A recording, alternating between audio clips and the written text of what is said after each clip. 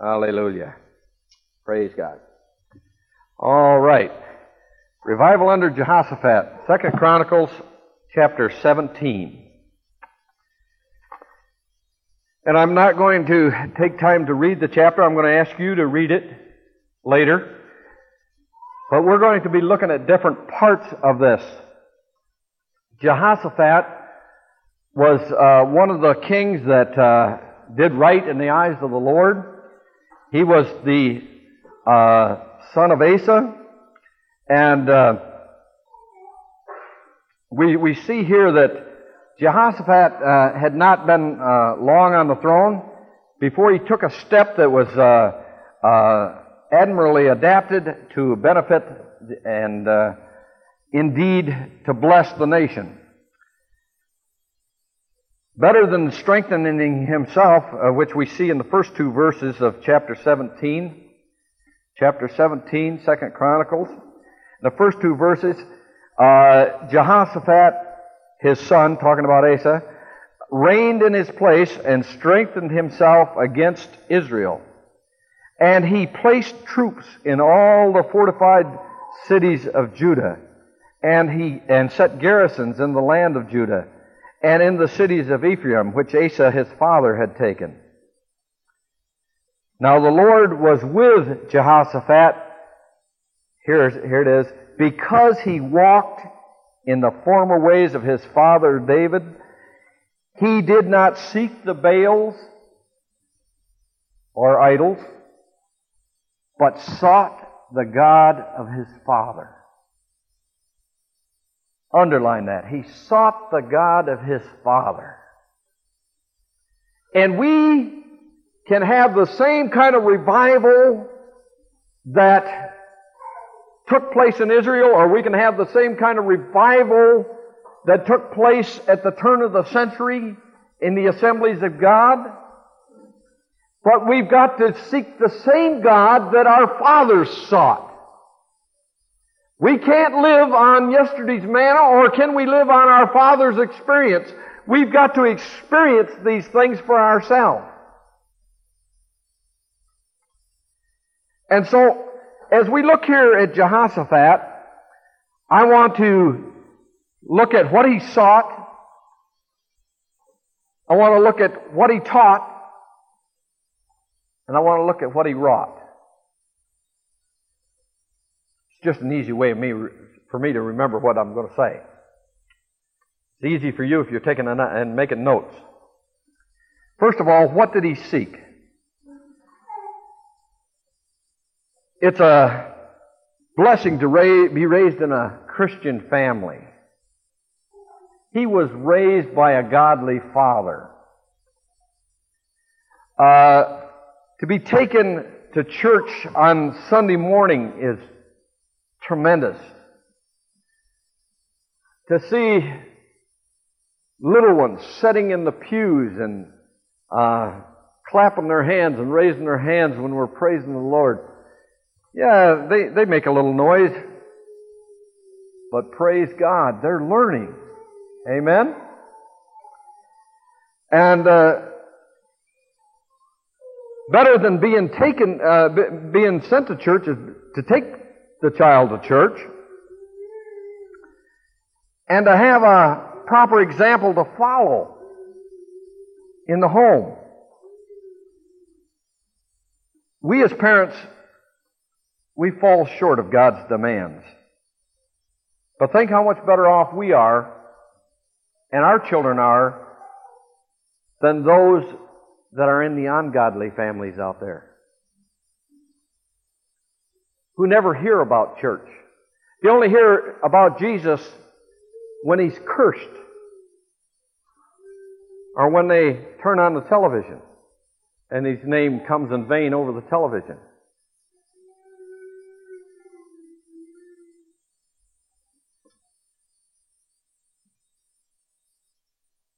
You know, I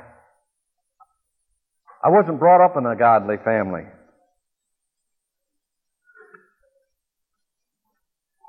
Missed out on a lot. My dad was Catholic.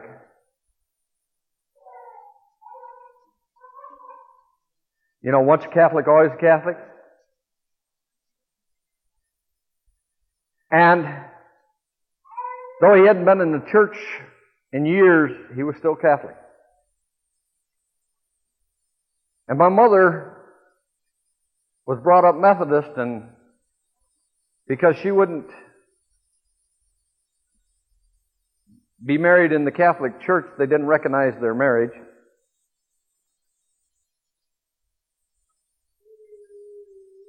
So she wouldn't go to the Catholic Church, and she wasn't about to bring her kids up Catholic. So we were left to choose our own way. My father was an alcoholic. I was one of 10 children. I know what it is to wear hand-me-downs. I know what it is to have children poke fun at you as you're going to school because your clothes is not quite as good as theirs.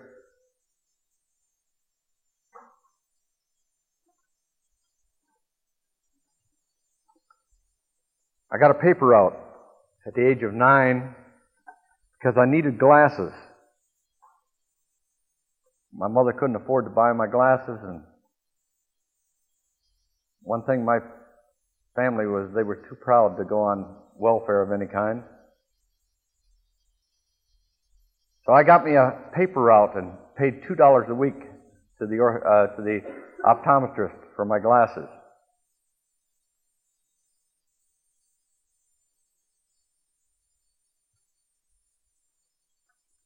I can remember my sister just older than I and my brother that was younger.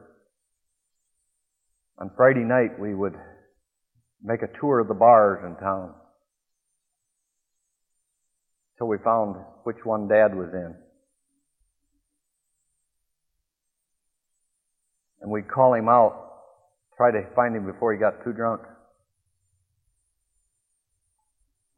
Because he was very free-hearted when he'd been drinking. And before he knew it, his whole paycheck would be gone. I don't know whether it was so much what he drank as what he gave away.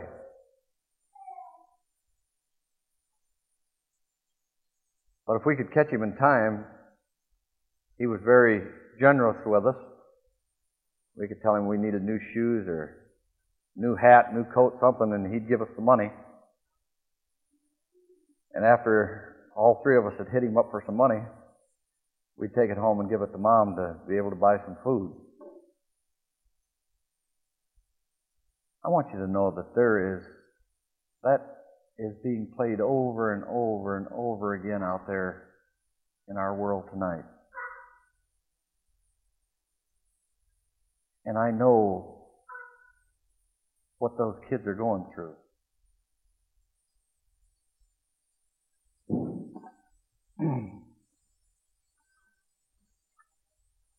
$205,000 Americans will die alcoholics this year.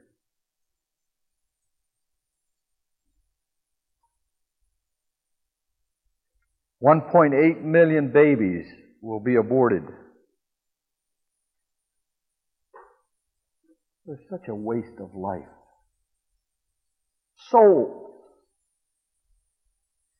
And each one of those souls, Jesus Christ died, bled for each one of them. See, He didn't die just for the godly. He didn't die just for those that have come into this church.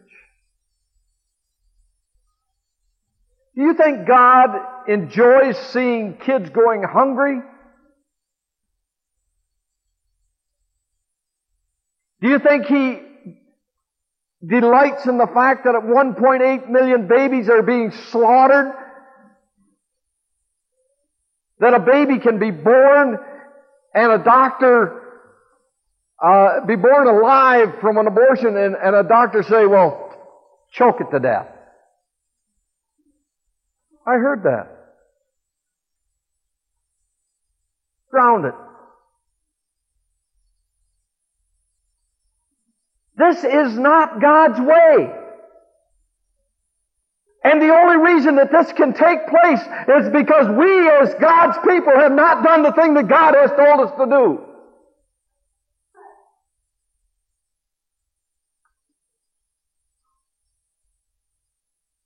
You know, Christian parentage isn't enough. It's up to each one of us to seek the Lord our God. Isaiah had the word for a backslidden Israel. He said, "Seek ye the Lord while He may be found. Call ye upon Him while He is near."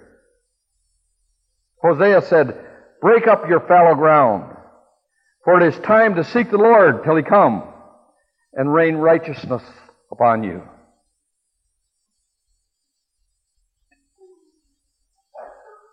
He was depending on His fortified cities in these first couple of verses.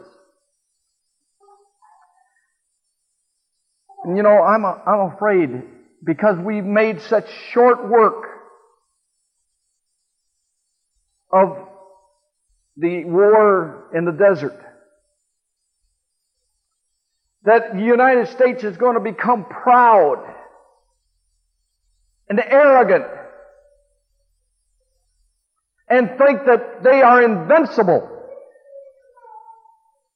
that no one can beat them. They don't realize it was the prayers of the saints that caused that war to end as soon as it did.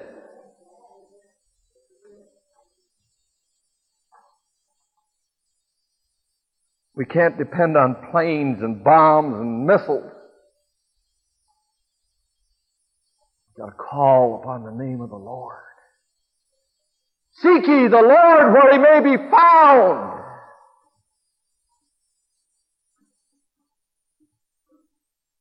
That's a word for the church today. Religious freedom is passing us by real quickly. It's eroding away. We're being attacked. Religious freedom is being attacked on every side.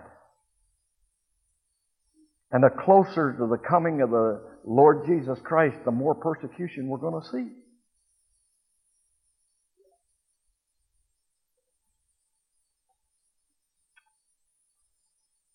Secondly, let's look at what He taught. Verse 9. So they taught in Judah and had the book of the law of the Lord with them. They went throughout all the cities of Judah and taught the people. Brother, that's how we're going to get revival. They took the book. And they didn't stay in a little house or a synagogue or a temple or a church. They went out where the people were and they taught. They went through all the cities. And we've got to have people in all of our cities. Fanatical people. People sold out for Jesus. People who will shout from the housetops. People who are not ashamed. People who are proud of their God.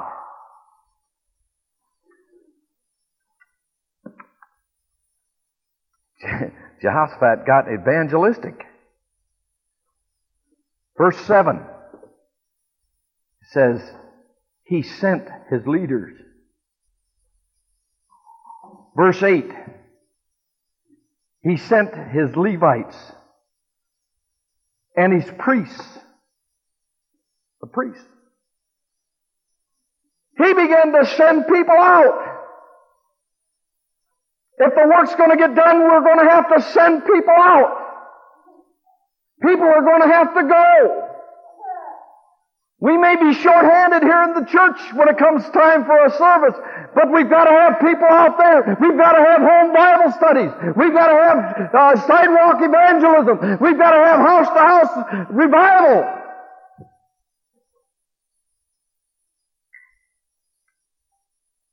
First of all, we've got to believe that This town is ours. God sent us here. They may think that they run this town, but I know who runs this town. And I know who's going to bring revival here. Hallelujah. If Jehoshaphat had been content to stay in Jerusalem, there would have never been a revival. If you can't get them to come to Jerusalem to study the Word, then the only thing you can do is take the Word out to them. So Jehoshaphat got trained people and sent them out. I'll tell you, some of the people that are coming to this church now came through a Bible study in Geneva, came through evangelistic efforts in Geneva.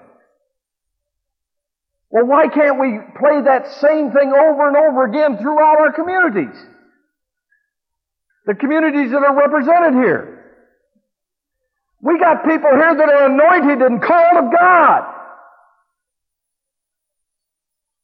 And it's a matter of going out on faith and begin to share the Word of God with people.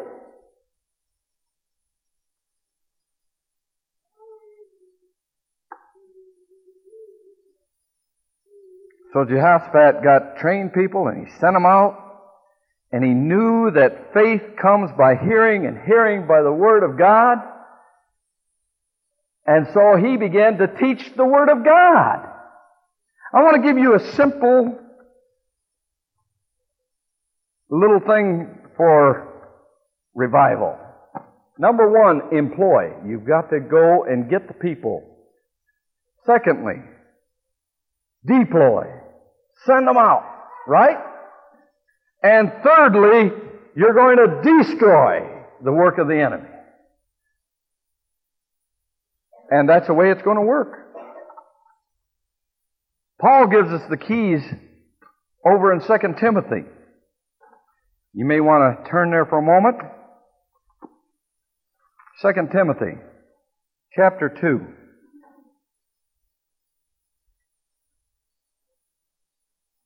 First of all, in verse 15, it says, "Study to show thyself approved." You're never going to win anyone else until you yourself are under the anointing of God. Till you've rightly divided the Word of God, until you know the Word of God yourself, then you can go out. We need to be workmen and need not to be ashamed. Go out there and make mistakes. Amen? Secondly, in verse 2, he says, "The same commit thou to faithful men, who shall be able to teach others also." The key is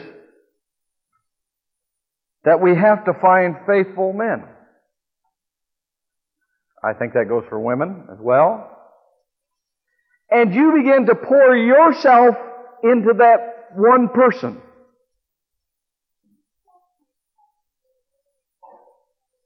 Who will go and pour themselves into one person. Who will go and pour themselves into one person. And as it just kind of multiplies. That's called discipling. Amen? We think that it's good enough to get them to the altar. No, it isn't. The reason that Betty and I have taken such a hold on Darrell is not just because he happens to be going with Bobby at the time, but because Bobby was instrumental in leading him to the Lord, and she's not here, so it's up to us to disciple that person. The person you lead to the Lord is the one you're to disciple. That's the greatest follow-up program you'll ever have. When we as individuals begin to pour into them the thing that we have. Most people have been here long enough that they have something to give. Those that don't have something to give, let's teach them. So they'll have something to give. Hallelujah. And then in verse 3, thou therefore endure hardness. In my Bible it says hardship. Things are not always going to be handed to you on a golden platter, and not everything's going to go smoothly. There's going to be times when you'll get young people that you bring in here that they come from a background that they're not, they don't even know what discipline is. And you're going to have them in your Sunday school. Sandy, can you say praise the Lord? Hallelujah. There'll be those that'll come in and tear up the furniture and we'll have to repair it.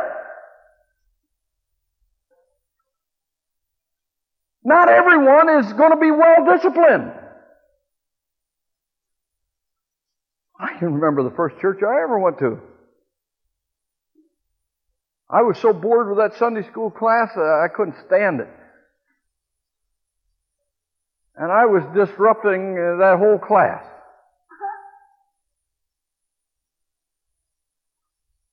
And they're going to have that kind. Amen? You're going to have the one who backslides. You're going to have the one who still has those rotten habits that haven't fallen away yet. You're going to have some that even,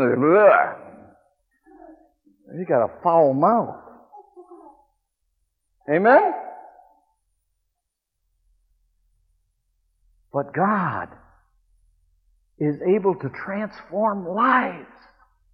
That's what we're talking about. He transformed your life, didn't He? That means that it wasn't so good to begin with. Amen? So we have to learn to be tolerant and compassionate. And I want to tell you one other thing. It says here in verse 3, endure hardship as a good soldier. We ought to talk to the guys that just came back from the Gulf.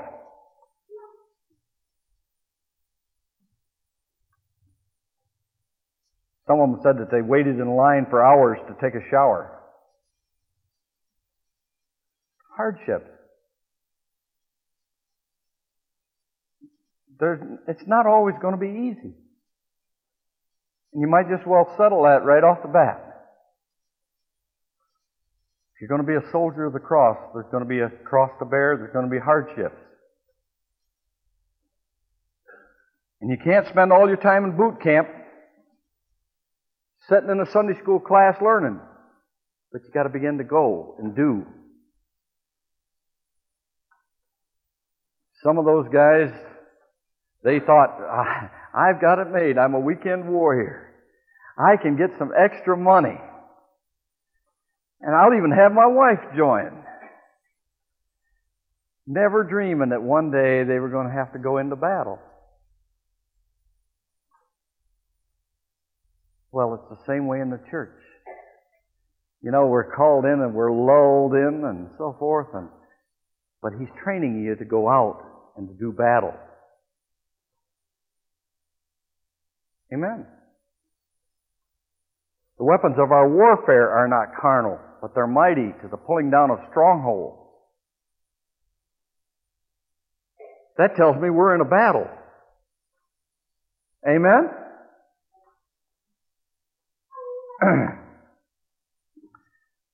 What He wrought. Let's go back to our text. First of all, the Lord established the kingdom in His hand, verse 5.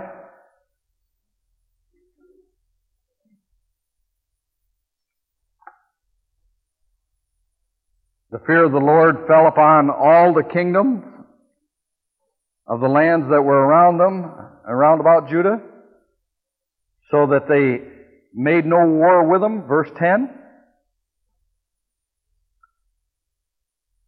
The Philistines and the Arabians paid tribute, verse 11.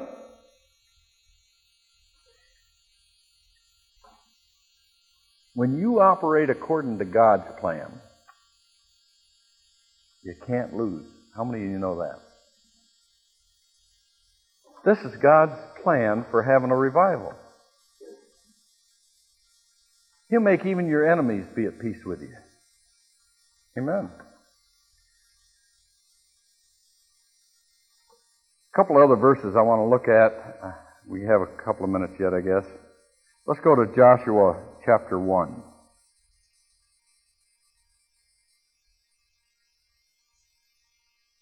Joshua chapter 1.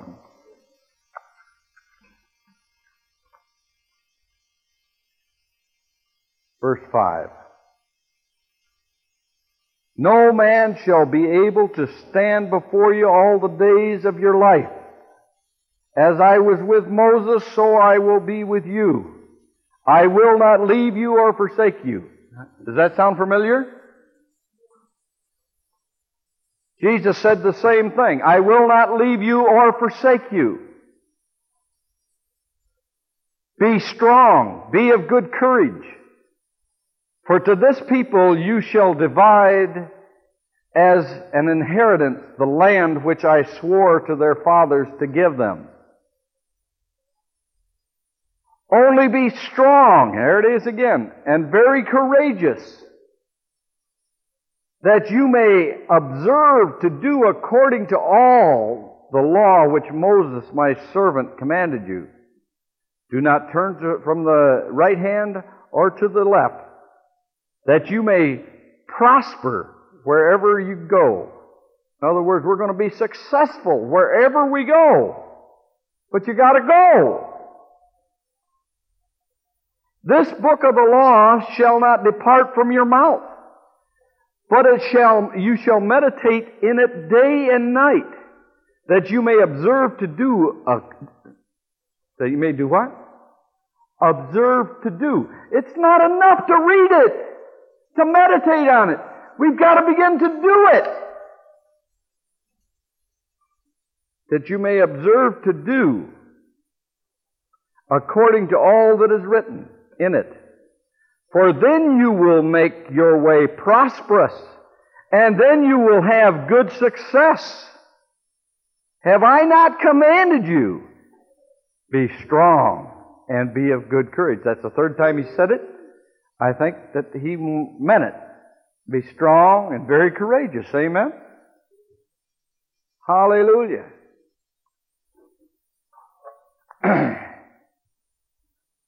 I believe just as Joshua, the land stood before him, the land stands out there before us tonight.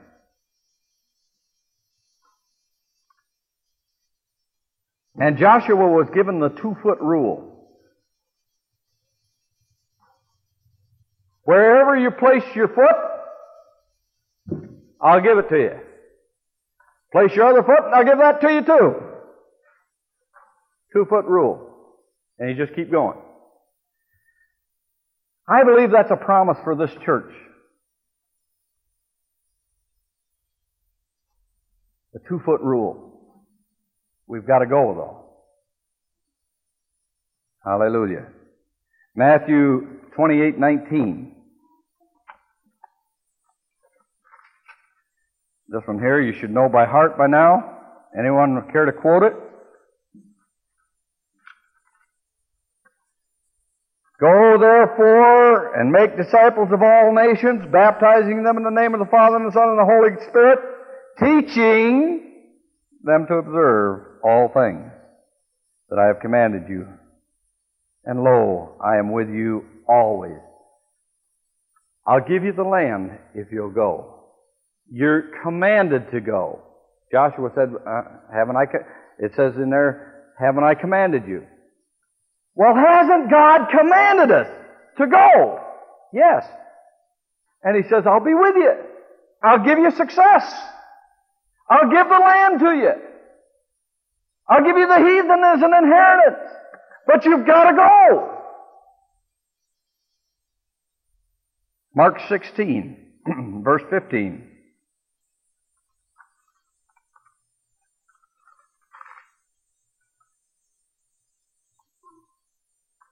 15. Go into all the world and preach the gospel to every creature. He who believes and is baptized will be saved, but he who does not believe will be condemned. And these signs will follow those that believe. In my name they will cast out demons.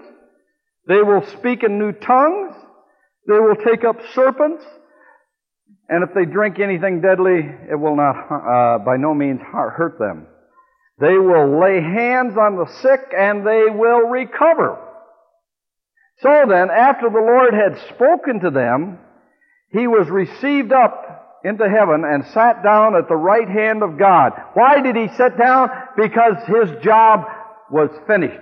He was now in the place of power. He was at the right hand of God the Father. And all power had been given unto him. Therefore, go ye. What it said over in Matthew, right? Verse 20. And they went out. They believed God and they went out. And look what happened. And preached everywhere, and the Lord working with them and confirming the word through accompanying signs. See, we want the signs and then we'll go. We want the power, then we'll go. No. You've already received the power. You shall receive power after the Holy Spirit comes upon you. You shall be witnesses. And we go in that power that He's given us, and then He begins to perform sign after sign after sign that He is with us. Amen? Hallelujah.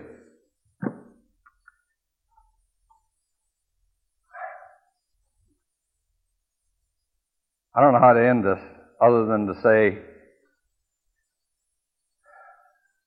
there's really a burden in my heart that we begin to seek God.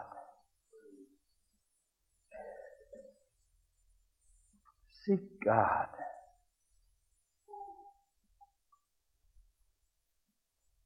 Begin to meditate on His Word. Begin to let Him motivate you. Go in the strength and the power of God. But go. Someone is depending on you, and that's the Lord Jesus Christ. He's done everything that He can do. He's depending on us.